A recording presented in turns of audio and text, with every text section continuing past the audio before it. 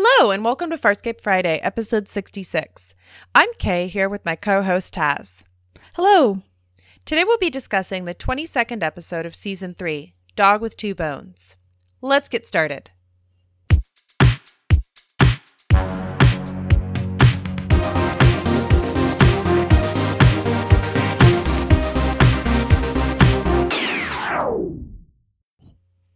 Welcome back. Here's a quick summary of Dog with Two Bones. John deals with an imagined Earth future, while the crew deals with the immediacy of an over-aggressive Leviathan, preventing them from interning Talon's remains. As the crew splits up for real, viewers wonder about the future of Farscape. The season finale of Season 3. So, while this episode is not as wrenching as the Season 2 finale, we do have some similarities in that we get another funeral, this time for Talon, and another round of everyone saying goodbye, which we've seen in the Season 1 and Season 2 finales, as everyone goes their separate ways. Except this time, the going the separate ways sticks, and people actually are splitting off from each other. Moya is a major character who's driving the plot, which I think is really cool. I really love it when she gets to come into play. And I think everybody in the episode gets a little bit of a moment to shine. However, the real emotional center of this episode is still John Crichton and Aeryn Sun and where they stand with each other. And it is amazing and wrenching and awesome and, makes me cry. Mm-hmm. And I feel like the ending of this episode really echoes the ending of Season 1. You know what I mean? We'll get there, but I think when you watch the ending of this episode, you're like, ooh, this is what Season 2's finale was kind of missing, was this actual life and death situation. Do you know what I mean? Yeah, and it does leave you hanging. You are kind of wondering, is this it? Is this the end? Yeah, I mean, Season 2 did have that life or death, but it had it within the episode as opposed to at the end of the episode. So while Season 2, I think, is actually a harder and more difficult and more emotionally wrenching episode than this one is, I think the Season 3 finale has a lot more humor in it, and it's just a little bit lighter. It's still a really nice cliffhanger that they end on of, Oh my gosh, what's going to happen next? Yeah, that's definitely true. It felt a little bit more reminiscent to me of the Season 1 finale. Yes. Yeah, that was what I was going for, is, the Season 1 finale ending with Dargo and John hanging out in space, and you aren't sure how they can even be saved, and Dargo running out of breath. That's what this ending feels like to me, is just that moment of complete terror as viewers. And even to me, like, I've seen this before and I have it on DVDs, and my immediate reaction was like, I have to know what happens next. And I almost reached for the episodes for Season 4 because I was so desperate to find out. Mm-hmm.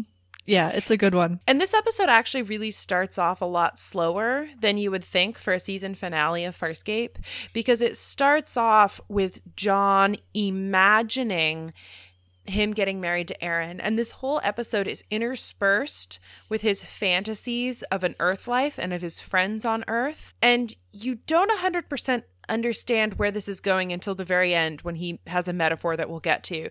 But it also introduces one of my favorite characters who, until next season, so viewers don't yell at us, we know exactly what her name is, but we're going to call her the Old Woman. The Old Woman is on Moya. So I want to play a clip at the very beginning of the episode, because John has just had this fantasy of Aeryn in a bridal store wearing dresses, and, he's there with her. It's kind of this happily ever after fantasy that he's having. And it's interrupted by Chiana and the Old Woman. Hey, Old Woman, why didn't you leave with the others? Because I knew the souffle would charm you. Chowder. You said it was chowder. I can make you a chowder? Pep? Who is that woman? I thought she was with you. So she just kind of pops into the middle of their conversation out of nowhere, no explanation. And then there's this running joke throughout the entire episode of everyone asking each other, who is she and what is she doing here? And it's one of the things that just makes this episode really light. And at first you're like, oh, she's only there for the comedic relief. But as the episode evolves, she actually does take a larger role. Mm-hmm. Viewers will also recognize that, much like other actors in Farscape, she has also been in Mad Max movies. She was in Fury Road. And Yes. we love her forever because she's amazing. So, yeah, that's the old woman.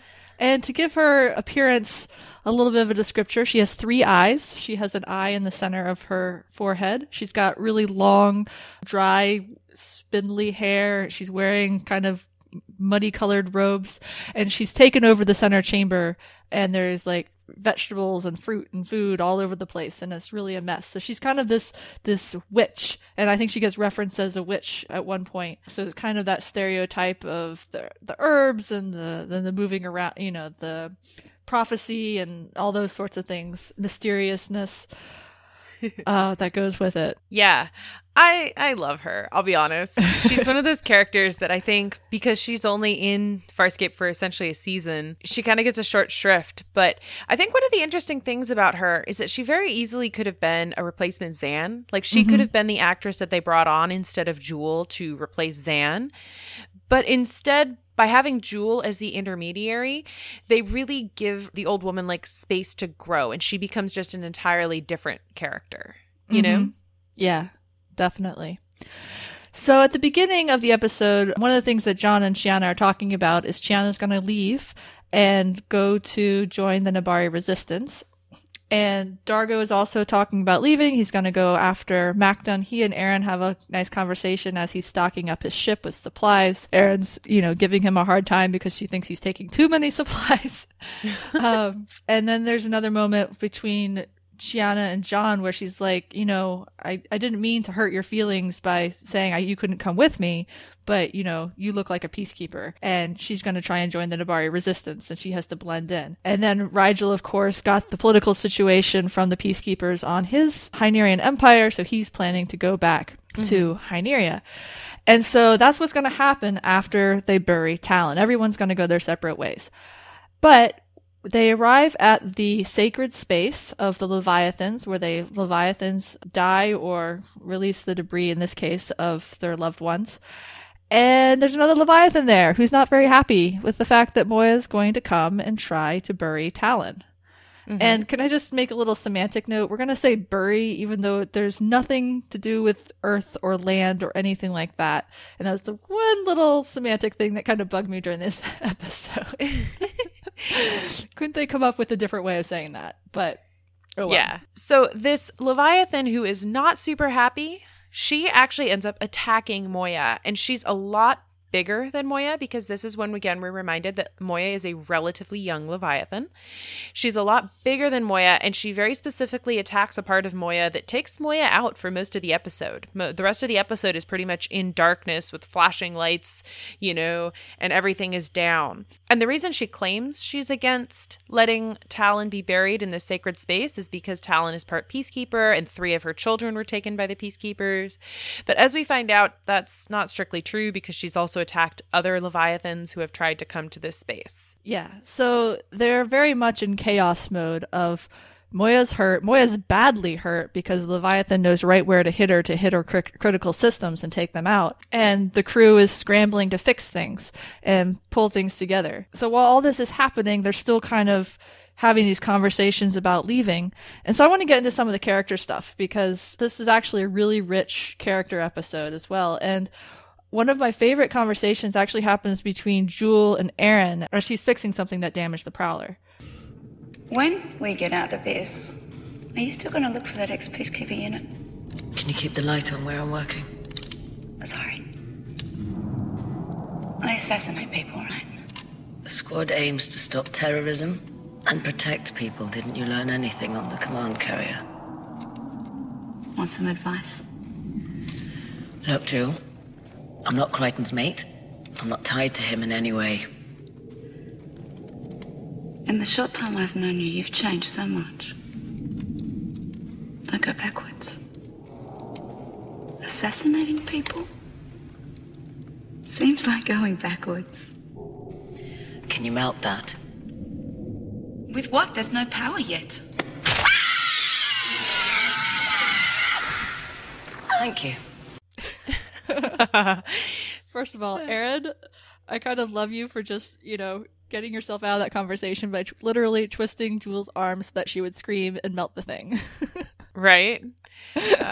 This whole episode has been a very sympathetic towards Jewel episode. Like, she has some of my favorite conversations. She's beginning to play the voice of morality, but not in kind of the really grating way she was at the beginning of the season, where it was just like, oh, I'm better than you and we don't do violence and da da da da da.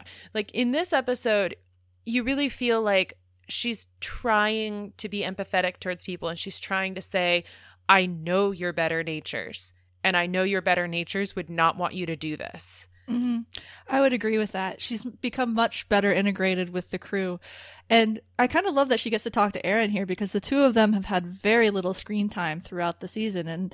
And this might even be their first like real conversation that wasn't, like, as you said, Jewel just yelling at people for doing what she thinks is wrong.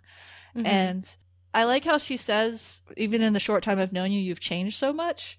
Mm-hmm. And it just kind of highlights a little bit, like, Aeryn is still growing as a person, and even this outsider who hasn't been there for the whole thing can see that and see how she's gone from when Jewel first met her in Self-Inflicted Wounds, where Aeryn was very much peacekeeper mode, getting things done because there was a serious crisis and intruders and all that sort of thing. Whereas here, Aeryn is, so scarred by the events of the season and still dealing with the fallout of losing John and being with John again and all that she can see that there's this inner person to Aeryn that she might not have seen before. And I really like that she is able to recognize that. Mm-hmm. And honestly, I think she's right. It would be going backwards for Aeryn to start just going off and murdering people, even if it is for a good cause. Oh, yeah. No, it's definitely a step backwards for Aeryn. And especially because she's using it explicitly to run away from John. Mm-hmm. Yeah, this isn't even Aeryn making the decision of, I want to atone for my sins, or I want to do something good with my life, so I'm going to join a resistance. Like, she's going to go fight in a resistance against the Peacekeepers, or even she's going to go fight for the Nabari resistance with Chiana. This is her explicitly running away from John, and the way she's running away from John is by doing something that actually reminds me a lot of her mother, because Aeryn was also trained as a pilot. Aeryn was not trained as an assassin.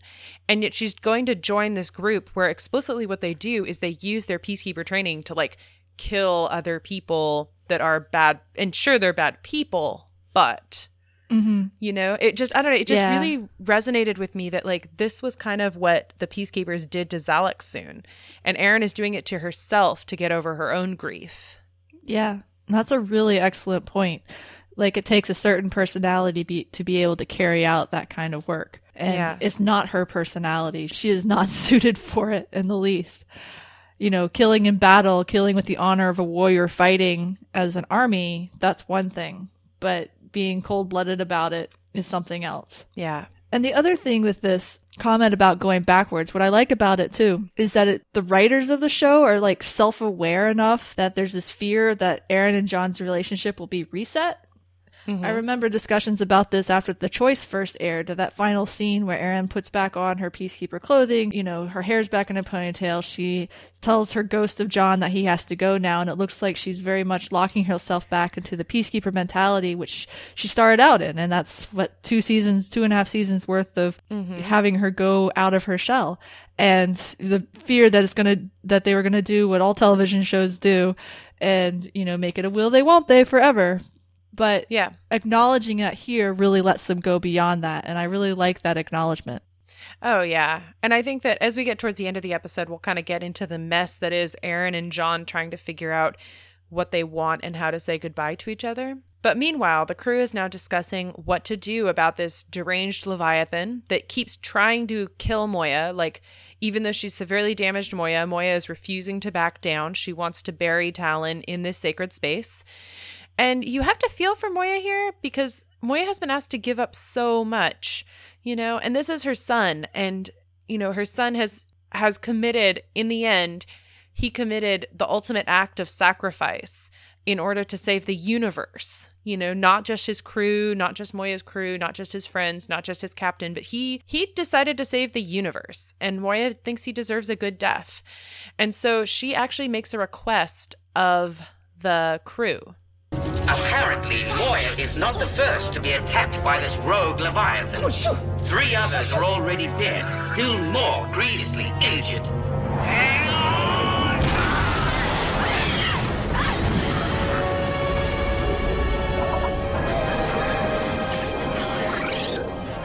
apologies. Moya is now responding defensively on her own.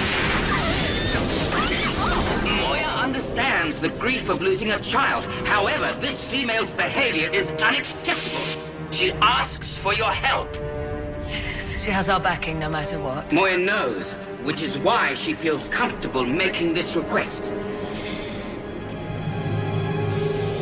Kill the rogue Leviathan. Yes. All right, old girl. Not you. I'll prime my ship. Kill. Yes, Commander. Before she kills us. Oh, I don't know how to feel about this scene. There's a lot of things going on.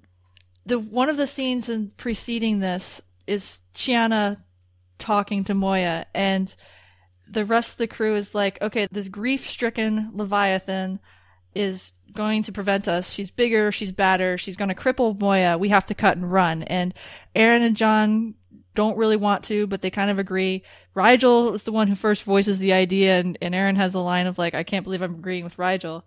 And then Chiana is sent to try and talk Moya into it. And oh, God bless Chiana, but she's like, you know what I really think is we should drive this Tralk away.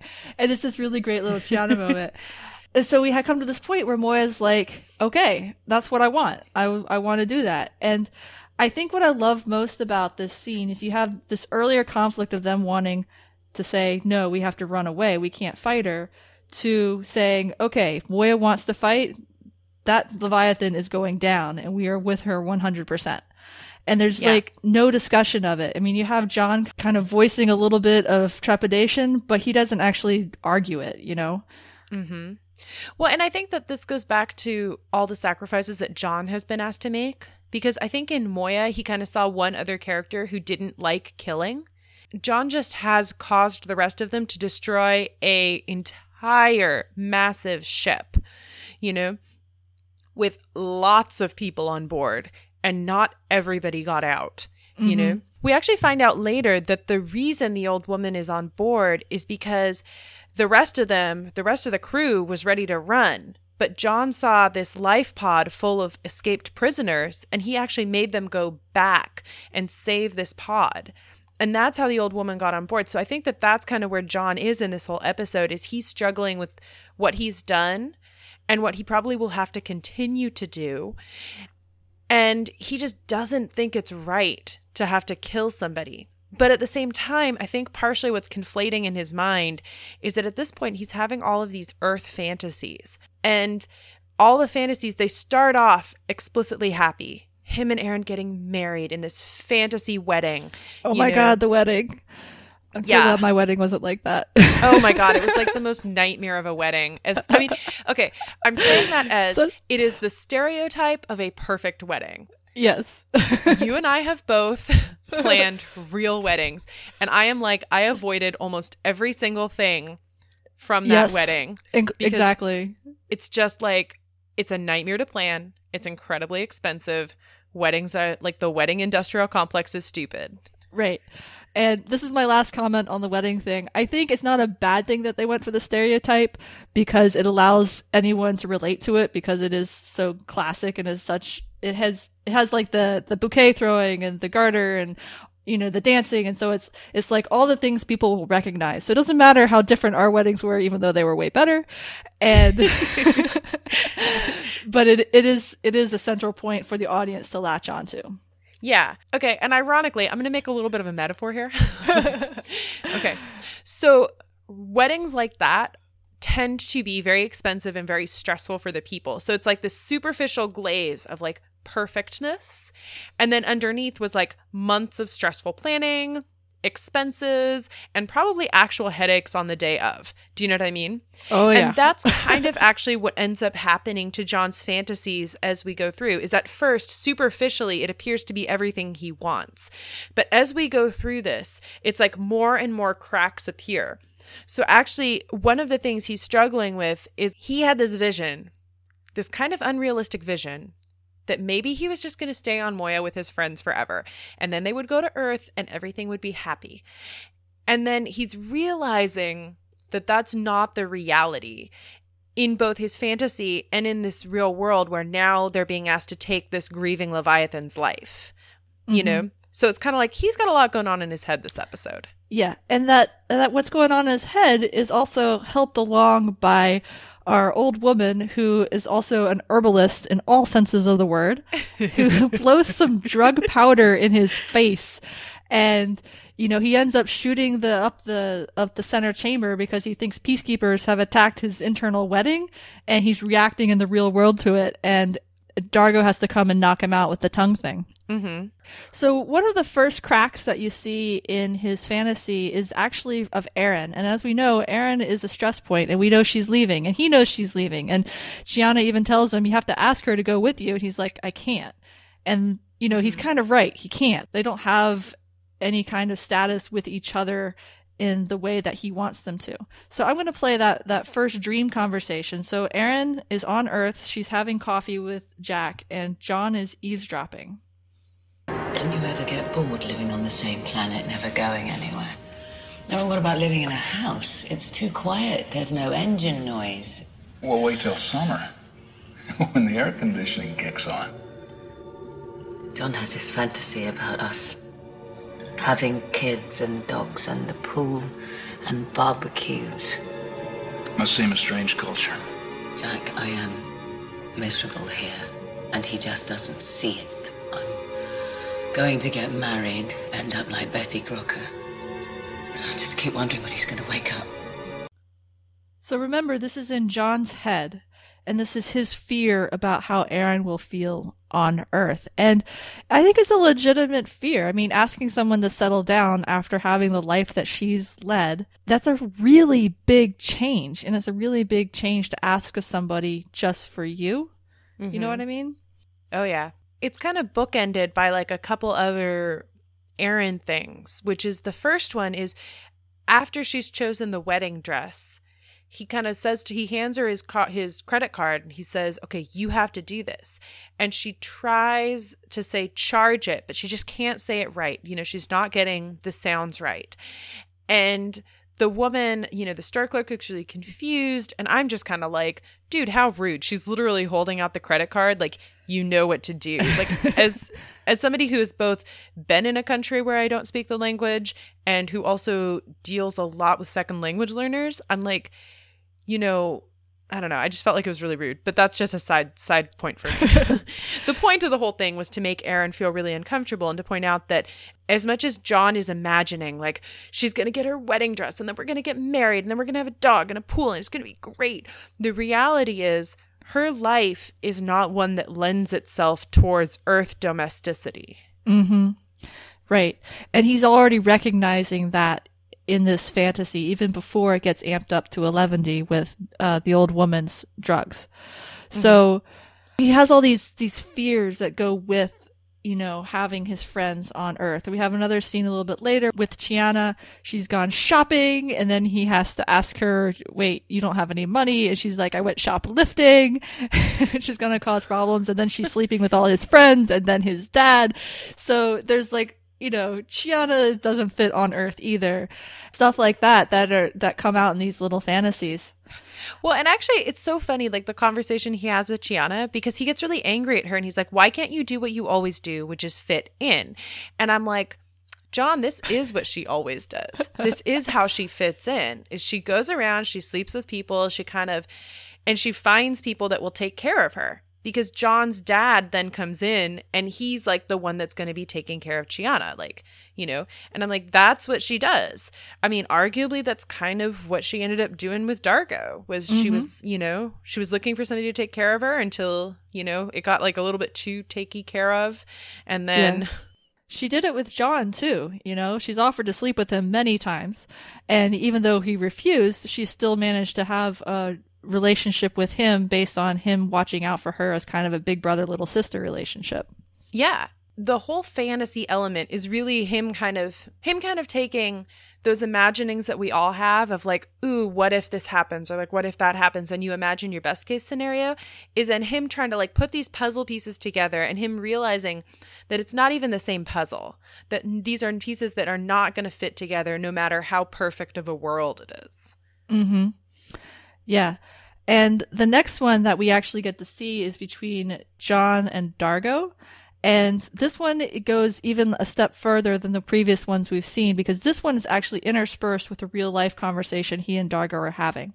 So they have decided that they are going to support Moya's decision to kill the rogue Leviathan, and they've split up into different ships. So Aeryn is going to go in the Prowler, and she's going to be a nuisance to the Leviathan to get its attention, while Dargo and John are going to be in his ship. Dargo is going to be shooting it with his super powerful weapon, and John is going to fly it with gloves on, because only Luxon DNA can fly it, and we don't find out what Dargo covered all the surfaces with, but we don't need to know.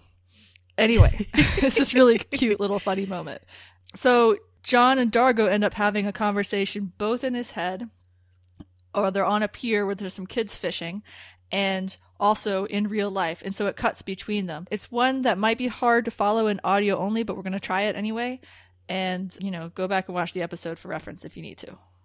I understand it's difficult. It's not difficult. Yes, it is. Everybody thinks you're a freak. Everyone thinks I'm a freak. Hey, boys, how they biting? Terrible, Mr. Dargo. Can you help again? See, they don't think I'm a freak.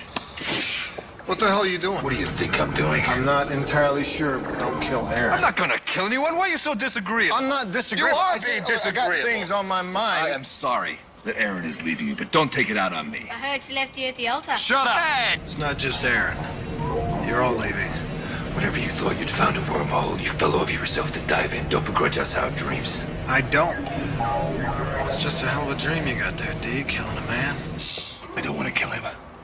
I just want revenge. What do you think you're doing? When all this is over, John, I think you should head straight for Earth. No, that's not an option. The Peacekeepers would follow. Yeah, I should never have come here. I should never have come to Earth. I should have left you guys on Moya. Such a simple choice. Why are you agonizing over it? Because I'm an idiot. Yeah, you are an idiot. I'm an idiot. We're all idiots, aren't we, boys? Yeah. Everyone's an idiot. Speaking of idiots, that cannot be right. Ha! One shot. And you said I'd never fit in here. Never said that. Yes, you did. No one didn't. I remember you did. I will admit, even with the visuals, this conversation was still a little hard to follow, because this goes back to the whole John Harvey or John Scorpius clone, kind of before he became Harvey conversations, where like sometimes you're like, is he actually saying everything, or like is he having a full conversation in both in at least with the real Dargo, because the fantasy Dargo were at least like, okay, well, he's a fantasy, so. But I don't know. It was good though visually. Yeah. And there's a number of issues that finally get pulled to light in this exchange. Mm-hmm. On the one hand, you have John going back to Earth, and Dargo says, every time you opened a wormhole, you never hesitated to go through it. Why are you hesitating now? This is what you've wanted since day one, to go back to Earth. And which is true. And John's response is, I can't risk the Peacekeepers coming. They're going to follow. And that's also been kind of popping up in his dreams and other sequences. And then you have the other issue of all his friends are leaving, and he doesn't want to be left alone. He's going to miss them. He loves them. He doesn't want to be left behind. And, Dargo's saying, you know what? I can't deal with that, because we all have our own dreams and our lives that we want to get back to. And that's another theme that's been in play since day one. Season 1 was rife with them, hurting each other to get what they wanted so they could go home. And that is the other tension here. And then you have kind of the classic John and Dargo bickering that we've seen throughout season 3 with the Moya, John, and Dargo storyline. And also you have John upset that Aeryn is leaving and taking it out on Dargo, which I think is true. And Dargo saying, no, like, you got to deal with that on your own. Yeah. Well, and what's interesting is in both the fantasy and the real world, kind of the crux of John's issues is that Aeryn is leaving him. And so what's interesting is that even in his fantasy world, Aeryn is still leaving him. Like, that's like the big point for him, is that Aeryn is leaving. And the whole Earth versus friends versus Moya versus everything, like, it all kind of comes down to the fact that John's home is Aeryn, which he's explicitly said multiple times. and she's leaving, and he doesn't know how to fix that, and he doesn't know what to do. Yeah, so this is what John has been grappling with, and it's going to resolve itself, obviously, later on. But first, let's finish the Leviathan sequence, because I think this is the end point of it for the episode. So Chiana has been left on Moya, and John, before he left, said to Jewel, make sure you are with her, because she's going to be the one overseeing Talon's burial, and she's the one who bore him into this world. She was the midwife, and now she has to let him go and just be there. And I think that's a really, really astute observation on John's part, and really nice touch for Jewel to be, okay, we're going to be there for you during this difficult moment. So they release Talon's remains. It enrages the Leviathan. Aeryn distracts, and John and Dargo in the Luxon ship shoot it, and it completely vaporizes. It is like not even debris. It is like so vaporized that they fly through it. And the Luxon ship has this really total weapon that they didn't expect, because they never fired it before. And at the end of it, we have Chiana and Rigel giving a eulogy for Talon that I want to play, because it's really touching. Talon.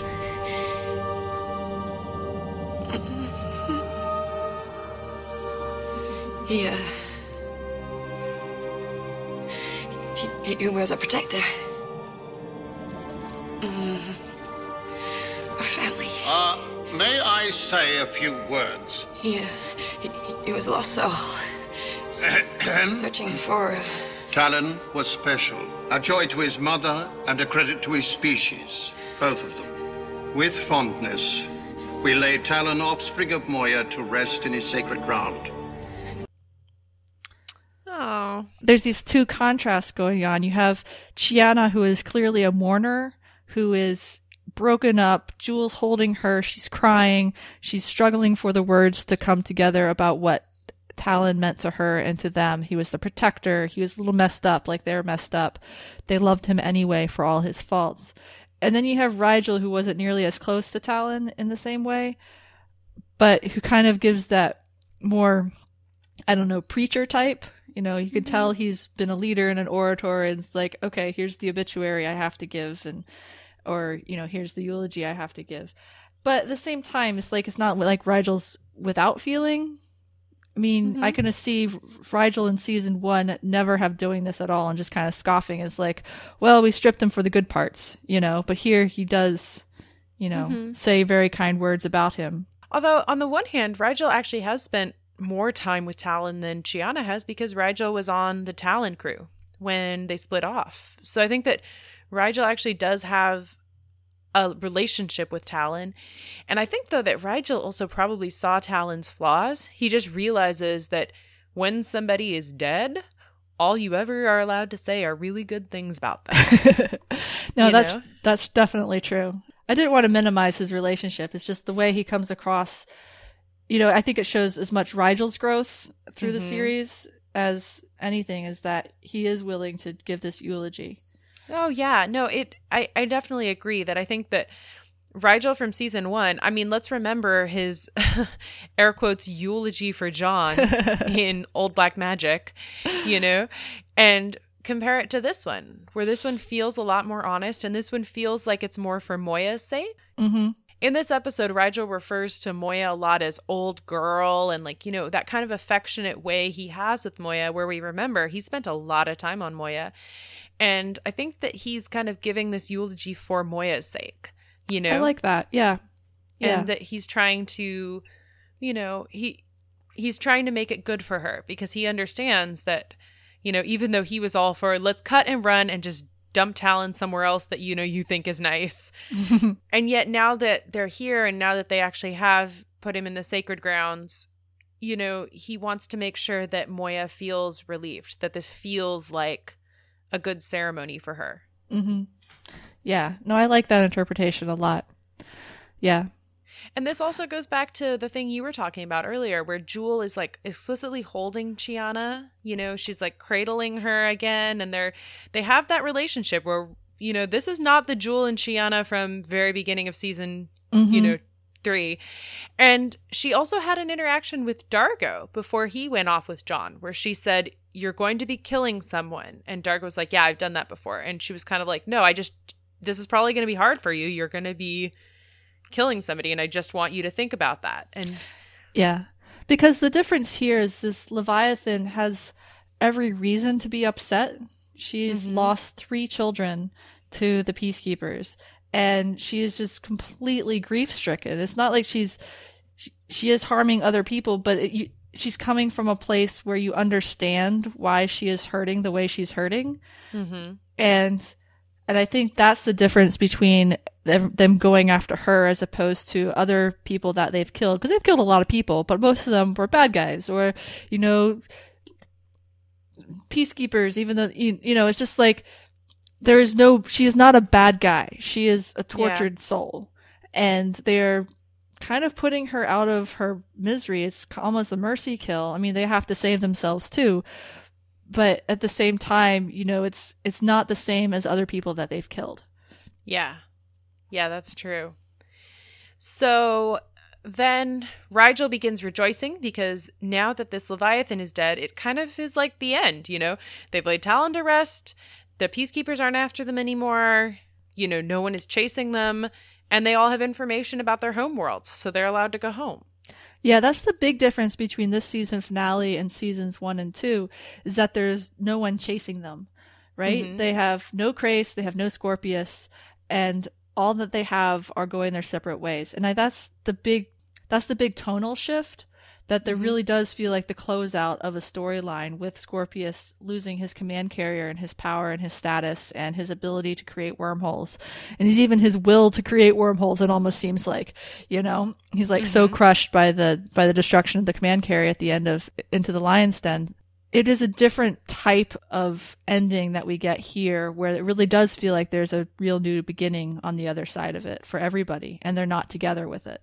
So on that note, we come back to John and his continual struggle with what he wants, and he ends up going to talk to the old woman in the center chamber, and we find out, one, where she comes from, the whole thing where she's from the command carrier and didn't leave, and she points out that all of these fantasies he's been having and his whole perception of, you know, what he wants and what is actually possible, you know, the worst part of it is the lies that we tell ourselves as opposed to the lies we tell other people. Because she's been witnessing him trying to interact with everybody and not really keep it together. And so John has this really self-reflective moment that I want to play that kind of gets into where his head has been. When I was a kid,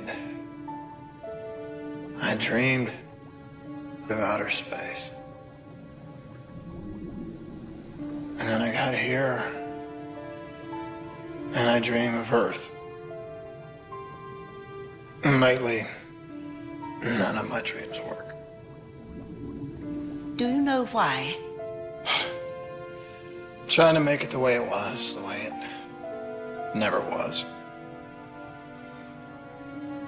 Did my herbs help you? They stripped away the lies, but I ran from it. And I am so tired of running. And then right after that, he asks her to give the herbs again. And then there's this brutal scene of the Peacekeepers coming to the wedding and massacring everyone. But about that quote, the part that I really found interesting was John, you know, finally articulating what his major conflict is, which we've talked about, but also that he's tired of running. Because it reminded me a lot of the Look at the Princess trilogy, where, you know, he gives up in the middle, where he's like, Scorpius is going to dissect my brain. I have this choice to get away from that by marrying Katrala. And he just gives up, and he's kind of running away from the problem. He's not dealing with Scorpius by going for this other out because he's so scared. And so I feel like this is kind of on the other end of that, where he's at the point where he doesn't want to take the easy out. He wants to actually confront the problem that he's having. And that's why he asks for the herbs. And that's why he ends up talking even more with Norianti about what it all means. What it really goes back to for me is that moment earlier where she's trying to explain to John why the lies that we tell ourselves are so insidious. And how he is just at this point where he's tired. Aeryn is leaving and he doesn't quite understand why, but he knows why. Like, it's kind of this weird feeling he has of like, why can't we all just stay the way we want to be forever? And in some ways it reminds me of growing up. Like when you grow up and you're kind of in that moment right in between childhood and adulthood where you're like, why can't it just be like this forever? You know, he wants to continue to be able to have both, because when he didn't have wormholes, there was always the possibility of Earth. Now he has wormholes, so he has Earth.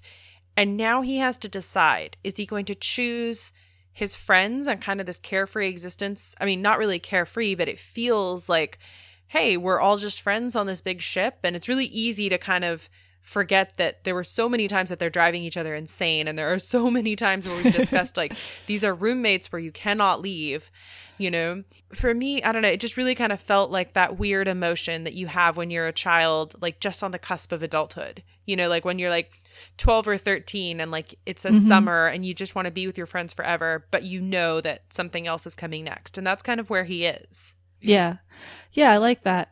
I mean, he articulates this again after the scene with the massacre, which is, oh my God, it's just so hard to watch because you see everybody in their wedding clothes and it's just straight up a massacre. Scorpius walks in at the end of it because John can never fully get away from Scorpius. So he tells the story of the dog with two bones to the old woman. Basically, it's a dog with the bone in its mouth and it sees a reflection and wants the other dog's bone and drops it, and he can't have both, so he loses both bones. And that's how John feels. And I really love the old woman's response here, where basically she says, John Crichton, you are not a freaking dog. Make a choice and then follow through on it. But that's the kick in the pants he needs to actually say and realize, and not really realize, he knows, but to actually decide that yes, he's going to fight for what he wants. And what he wants is Aeryn. Yeah. So then he packs his stuff and she's packing up her prowler and he goes and he confronts her. And let's play it. Okay. Here we go. This is like the best scene of the entire episode. I'm coming with you. No, I'm sorry. Well, you're not leaving without me. What do you want? You. I'm afraid it's not that easy for me. See, you died. I watched that happen, and yet you're still alive. I have to go. Then say goodbye. We don't say goodbyes. We do this time. You see, you leave, and then you come back, and I can't handle the in-between. Aeryn, say goodbye. Fine. Goodbye, Crichton. John! My name is John. Goodbye, John, to my face. Guarantee you won't die in my arms again. Guarantee me you won't die in mine. I can, by leaving. Do you love John Crichton? Not him. Not me. John Crichton.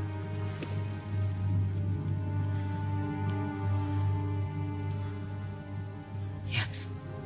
I just gotta say, the emotion on their faces as they go through this really, really painful conversation.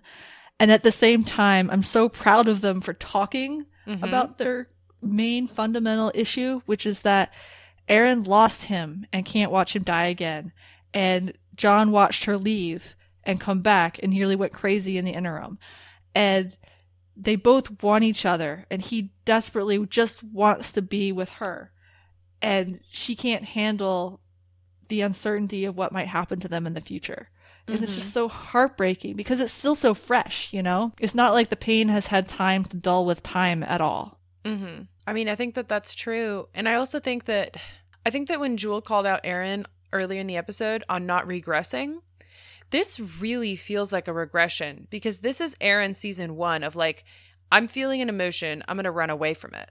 You know, that's what it felt like to me, at least, was I'm like, this is not the Aeryn season 2, season 3, you know, who at least was like, emotions. Maybe I will stick around and see what this means. I don't know. I'm sympathetic to Aeryn, but I find this whole scene very hard to be that sympathetic with her. Do you know what I mean? Like I get it, and I get where she's coming from. But at the same time, I'm like, this is... I don't know. I just really struggle with this. And like, don't worry, like Aeryn Soon, the radiant Aeryn Soon is like my goddess, my like my like favorite character in the entire universe. But at the same time, I'm like, Aeryn, you're making a mistake. Stop it. Yeah. But at the same time, she is still leaving the door open because John demands from her, say goodbye this time. And Aeryn says, we don't say goodbye, with the implication being, we don't say goodbye because we're going to get back together. You know? And so she's shutting him out, but she's not closing the door. And I really liked that callback to the very first season when they don't say goodbye at the end of season 1. And we see it multiple times throughout when they have these really big, momentous things that they have to go do. The difference being, though, is that goes back to your point, is that before they were running a mission. They were executing a plan. They were doing a thing that they had no choice to do. Here, it is all about choice. And I think that's what makes it so wrenching. It is Aeryn's choice to leave. And it is John's choice to try and go with her because he doesn't want her to leave. And, it's just so juicy. Yeah. Well, I mean, and I think John's point of, okay, so you don't get to say goodbye. Like, you get to pretend that we will get back together someday, but I'm the one left here on Moya who has to deal with the aftermath, which I just don't think is emotionally fair for John. And I think it's good he's finally calling her out because John is the more emotionally adept of them. And we've talked multiple times about he's the one that like emotions come easy to. And so I think it's good he's finally standing up for himself. You know, like I think it's good that he's finally saying emotionally, I need a goodbye because I can't keep doing this thing where you get to go and you get to leave and I'm left stuck wondering what's going on. I'm left stuck waiting. Yeah, absolutely. And so after she says yes to loving John Crichton, which I just realized we hadn't talked about either, but I feel like this is a moment where it's finally the two Johns coming back together into one person in their heads. We talked a little bit about that in the end of Fractures, but here it really feels like it crystallizes because he says, not him, not me, just John Crichton. And she says yes, and that's like the heart of it. So she definitely still loves him, you know, it's not the other one. And he kisses her. I mean, it's a very slow, she doesn't want to kiss him, but they kiss very briefly. And here's the other half of the conversation after that kiss. Then what does that taste like? Yesterday. Huh. Well, nobody can compete with that. I am so much better, Dad. I can't do this again. Shit, I can't let the one thing I love fly away in a crappy little ship. You once said it was as if the fates meant for us to be together. And I believe that. Well, then if it's true, we will be together again. Running away is not fate, Aeryn. Running away is running away. Fine, you want fate? Here, I've got fate. Fate, here. What? Coin toss. What, like that side up? You stay? Absolutely. Fate. Just make a thrilling wormhole and go home. There is no home. There is no wormhole. There's only you.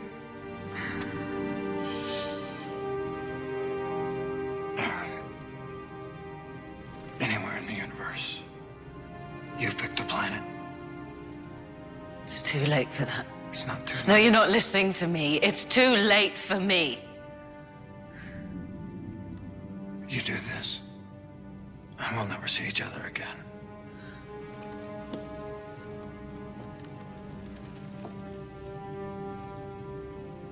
Do you love Aeryn Sun?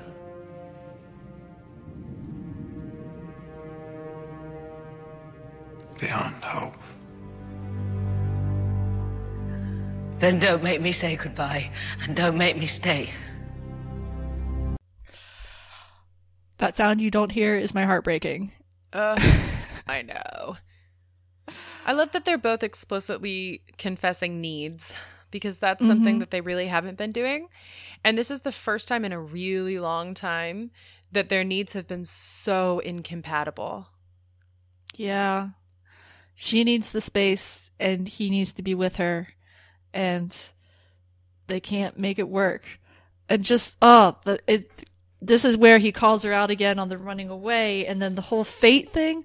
Like, I don't know. I've never known how to really think about the fate thing, because obviously this is a scripted television show. And how do you think about fate in your own life, in the real world? And it's something that I don't really put a lot of stock in. I mean, there's definitely elements of randomness to the universe that happen and put people in these positions to be with each other. But at the same time, I'm also a big believer in making your own moments. Mm-hmm. And the coin toss just gets me every time, because it's just like, we're going to not be together based on a coin toss when we could be together. And I think that's both of their points there, right? Because the first time John says it, he suggests it, he's angry. And it's like, I'm trying to make a choice. You're not letting me. Okay, fine. We're going to do it your way. And then she doesn't let the coin flip the first time, right? She catches it. Mm-hmm. She doesn't let it be a random chance. And so I feel like there's kind of these two layers of, on the one hand, they're talking about leaving it up to fate, but they don't want to, because they want to be together again. And Aeryn's last line of, don't make me say goodbye, leaving that door open, but also don't make me stay, with the implication that she'd come back. Yeah. Well, I think the interesting thing about the coin toss is that it's, okay, so maybe it's fate if you believe in fate, but it's also chance. And I think that it's also a third person that they can use. You know, like, this is one of those times when Aeryn feels like she knows what she needs, but she also is like conflicted. She's very conflicted about going or staying. And John is also very conflicted, because on the one hand, he wants to give her what she's asking him for because he loves her. And when you love somebody, and when the person you love is like, I need space, you give them space. So what they're doing by putting this coin in is really just bringing in a third party and being like, neither one of us want to make this decision, so we're going to let this imaginary third party of fate make that decision for us. Because, I don't know, my thing about fate is, yeah, okay, scripted TV shows, so like, oh yeah, they're fated to be together. But on the other hand, both of these characters have put in the work to be together. You know, that's what makes real relationships succeed, is work. So I kind of feel like, I don't know how I feel about fate either, I guess, is my point. But when you say putting in the work, I think that's why this pairing and this couple and this show are so amazing as a romance story. Mm-hmm.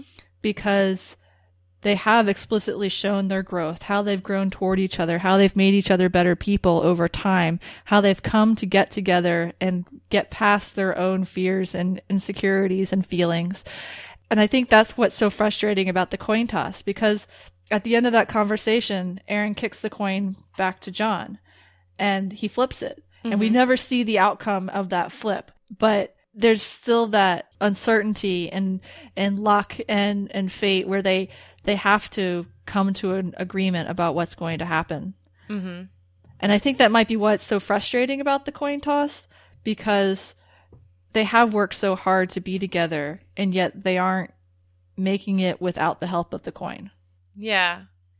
Yeah, I don't know. I guess maybe we're just going to have to disagree on this one, because to me it kind of felt like two people who had kind of reached the end of their breaking points, and where they were just like, we don't want to make this decision anymore. We are tired of making decisions. We're going to let somebody else make this decision. Yeah, I don't think I disagree with that. I think I'm speaking more from a viewer perspective rather than the two of them perspective. From John and Aeryn's perspective, I think I would agree that it's not a bad decision for them to base on a coin toss. Mm-hmm. Does that make sense? Yeah, no, that makes sense. Yeah, because then, like, as a viewer, though, I do agree with you that as a viewer, you're like, we've been here with the push and pull for 3 seasons now. We are done with the push and the pull. You know, right. This is not Mulder and Scully. Like, we cannot last. How many seasons was it? Like 8? I don't know. I stopped watching. Something like that. I stopped too. But yeah, so it was like, you know, we can't do the whole, you know, back and forth forever. especially after they got together. Like we saw them get together. I don't know. So then the episode ends with John floating out in space, and he rehears in his module, he rehears all the goodbyes that everybody said, and all of them were very touching, reminded me a lot of Family Ties. Yeah. And then he has Aeryn saying goodbye to him. She explicitly says goodbye, which kind of gave him what he wanted. He wanted a solid ending, and he got a solid ending. Yeah. And she echoes some of the things he said to her, like fly safe, and then she goes. And so John is in his module, and the episode isn't done yet. Yeah. We have one last little scene, and it's Harvey showing up behind John to say, the subconscious is a funny thing, and look what I found here that the old woman told you while you were drugged. And she says a few things about forgiving Aeryn and letting her take her own time, and also that Aeryn is with child. Yep. So that's a bomb. I will admit, I'm not a huge fan of that reveal. I love, don't get me wrong, this is a little bit of a spoiler. I do love where the Aeryn pregnancy plotline ends up going, but I mostly love it in Peacekeeper Wars. I'm just not a huge fan of it here, because I feel like their whole relationship is already so fraught. Adding a child to it adds this level of controlliness that I'm not a huge fan of. Do you know what I mean? Mm-hmm. Yeah, I can see that. Pregnancy plots are always, I find, difficult sometimes to watch, because I don't want to say it's contrived, because it's a little contrived, but I don't know, it adds an element of possessiveness to some characters that I don't always appreciate. Yeah. And I think you see that here with John a little bit in his reaction, where he's like, Pilot, we have to go after Aeryn immediately, and Pilot does attempt to, he listens, but then I'm just going to go ahead and finish out that part of it. There's a wormhole that opens up and sucks Pilot through it. And so now John is left hanging in his module, knowing that Aeryn is pregnant, with no fuel in his module, and no friends anywhere, or even a place to live. Yeah. So he is left with this really exceedingly difficult information to live with while he's alone. Mm-hmm. Yeah, I think that maybe that's what bugs me about it, is that after John and Aeryn had this whole fraught conversation of them deciding we're better off apart for a little while to try and figure out if Aeryn can open her heart again to John, and to see if John can maybe move on, if John can find a new home, or anything. And then it's oh, she's pregnant, I'm gonna go after her, and I'm that's I think why the introduction, I'm not arguing that wouldn't be John's reaction, given that John has been searching for a home. And to be honest, a child very much is this, for a lot of people, the child becomes the center of their universe, Everything they do after their child is conceived becomes for their child. So I'm not arguing that John, who is a compass in need of a northern point, he's in need of a pole, that he wouldn't do everything for his child. But at the same time, I'm kind of come on, guys. I think there are less cheap ways to do it than oh, Aaron's pregnant. Mm-hmm. Yeah, I could agree with that. But it is a really good cliffhanger. Yep. And it is a really good place, I think, to go afterwards, because they have already gotten together. So what's the next step? Obviously a child is the next step. It's kind of that relationship progression kind of thing. I also think the interesting thing is it's Talon John's child and not this John's child. Mm-hmm. So we will discuss that much more, I think, in season 4. Yeah. So what would you give this episode? For me, this episode is a 5. I love this episode. The emotional stuff works really well. And I think that after 3 seasons of really intense season finales, really adrenaline-filled season finales, that this quieter season finale that still ends with as big a cliffhanger as season 1, it really works for me. Yeah, I would also give it a 5. And I think the other thing I really like about it, in addition to the things you mentioned, is also the humor. I just love the running gag that the old woman is this random person that is on their ship and they don't know why. And they're not 100% when she came aboard or where she came from. It's just this great little thing. And that's what really, it's essential Farscape-ness, you know? It's there's a quintessential feeling and tone you get from her inclusion that I really love. On Wardrobe Watch, we have everyone pretty much in their regular costumes. I think Jewel has her hair in a ponytail, and that's the biggest change. Though we can mention the outfits and the wedding sequences. Everyone's, dressed very nicely in Earth except clothing. for like Jewel, who's wearing like such 90s clothing. I was like, ugh, no. She's also wearing pink with her hair. It just doesn't quite work. It doesn't work at all. So next week we're doing our season recap. Join us for season 3, our overall thoughts, some of your comments. Yeah, we'll see you then. If you want to get in touch with us, we are Farscape Friday Podcast at gmail.com. We are also Farscape Friday Podcast at Tumblr and Dreamwidth. And we are Farscape Friday on Twitter. Take care, everyone. Bye.